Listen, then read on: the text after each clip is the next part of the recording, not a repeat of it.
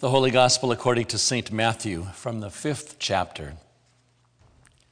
When Jesus saw the crowds, he went up on the mountain and sat down, and his disciples came to him.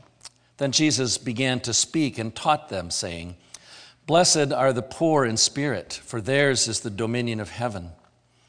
Blessed are those who mourn, for they will be comforted. Blessed are the meek, for they will inherit the earth.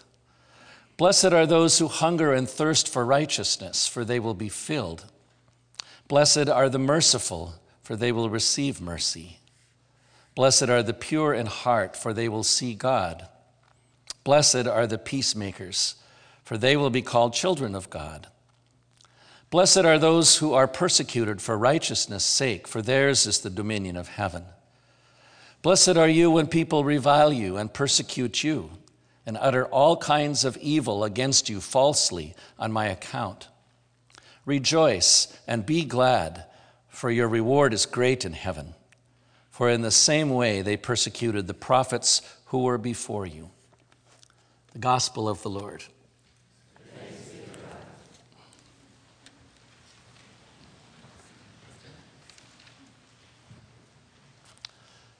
Standing here and facing you from this elevated part of the sanctuary, I can see everyone in the room. In fact, I can look right into your eyes as I go around the room from one side to the other. I don't say that to make you feel self-conscious or nervous. I just want to acknowledge what a different perspective it is from here than when I sit in the pew, as I have for the last 2 Sundays. From that place with you, my gaze is mostly forward toward the relatively small number of people who are here leading worship, reading scripture, doing music, preaching, presiding. And when I think about those 2 different experiences of even last week to this week, it makes me wonder if Jesus had a special reason for going up on the mountain in the story that Matthew tells. We know from the verses that Matthew gives us right before this that a tremendously diverse crowd of people had started to follow Jesus. Matthew says that they were from Galilee, from the Decapolis, from Jerusalem, from Judea, and even from beyond the Jordan. And Matthew adds all kinds of detail about the physical and emotional and spiritual circumstances, the realities of their lives. And he names many things about these diverse people in the crowd that would have determined their place in society. Reading that paragraph that precedes this, it's easy to imagine that any one of those people could have gotten lost in the crowd. Any one of them could have been overlooked or forgotten or dismissed. But Matthew says something profoundly important right at the beginning of this whole discourse that we call the Sermon on the Mount. In his opening phrase that introduces it, Matthew says, Jesus saw the crowds. At the start, his sight might have been like we have when we are in the pew, seeing people in front of him. But when Jesus went up on the mountain, he would have seen the crowds from a new perspective. I like to imagine that Jesus went to a higher place so that he could make eye contact with everyone that was there. I like to imagine that he wanted to make sure that every single one of them knew that they were seen. And not just seen by him, but seen by God. I think he wanted to assure them, every one of them, in his own loving way, that not one of them was lost in the crowd. Not one of them was overlooked or forgotten or dismissed. And in Matthew's choice of words, there's also something else profound as he talks about what Jesus does. Because in the Greek language of the New Testament, there are different words for the verb to see.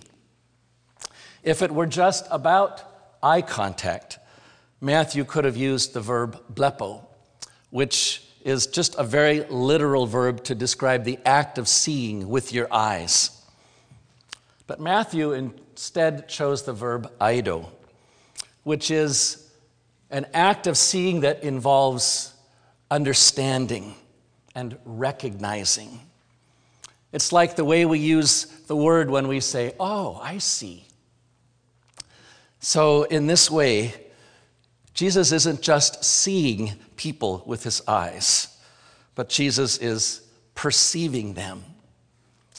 It's related to the same word that we hear in our theme for this year, a word in Hebrew from Isaiah, where Isaiah says, "See," or "behold," that God is doing a new thing.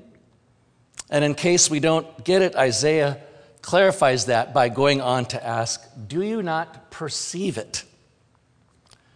So in Jesus' case, I love the fact that in this way that Matthew describes it, he is really perceiving the people. He's recognizing each one of them for who they are and understanding them in the context of their life circumstances. And in a way that is so consistent with the God made known to us in Hebrew Scripture, the God that Micah speaks about, who loves justice and kindness and humility. Jesus starts with the ones in the crowd who were the most likely to be overlooked or forgotten or lost. It reminds me of that awesome moment at the beginning of the Exodus story where God says, "I have seen the suffering of my people, and I have come to deliver them." When Jesus saw the crowd in the same way, he started with the ones who he recognized as being poor in spirit and the ones who were mourning. He then turned his gaze to the ones he perceived as meek in that great crowd and the ones who he must have understood to be hungering and thirsting. "Blessed are you," Jesus says, "no matter what the world says or no matter what you say about yourself. Blessed are you." It was a radically different message, I'm sure, than the one they were used to hearing. Their culture, like ours today, was quick to associate blessing with prosperity and health and happiness and good fortune. They didn't have the means to take selfies in front of a pool or in a first-class seat or with smiling people all around and send it with a #blessed. But I think they perceived things in the same way that we do when it comes to blessing. They wouldn't have seen it, perhaps, in the way that Jesus did unless he opened their eyes to that. The poor in spirit and the mourning and the hungering and the thirsting were used to hearing, I'm sure, that they were cursed rather than blessed. The same thing was true, I'm sure, for those who were beaten down because they had stood up for justice and kindness and peace, and those who were persecuted for righteousness' sake. But Jesus looked right at every single one of them, and he told them the truth. And it inspires me to do the same thing as I look right at you today. The truth, my friends, is that you live in a constant state of blessing because you are always near and dear to the heart of God. That's the way it has always been for you, even before your birth, and nothing that you do or feel will ever cause that to change. The truth is also that you are never out of God's sight. Yes, there are billions of people in the world, but you are not lost in the crowd. Yes, there are threats and challenges of global proportions that cause whole societies great anxiety, but your daily and hourly concerns are not overlooked, they are seen. Yes, there are pressing needs of people all around you, but yours are not lost or forgotten. Yes, your life is complex, but God sees you, which means God knows you. God understands you.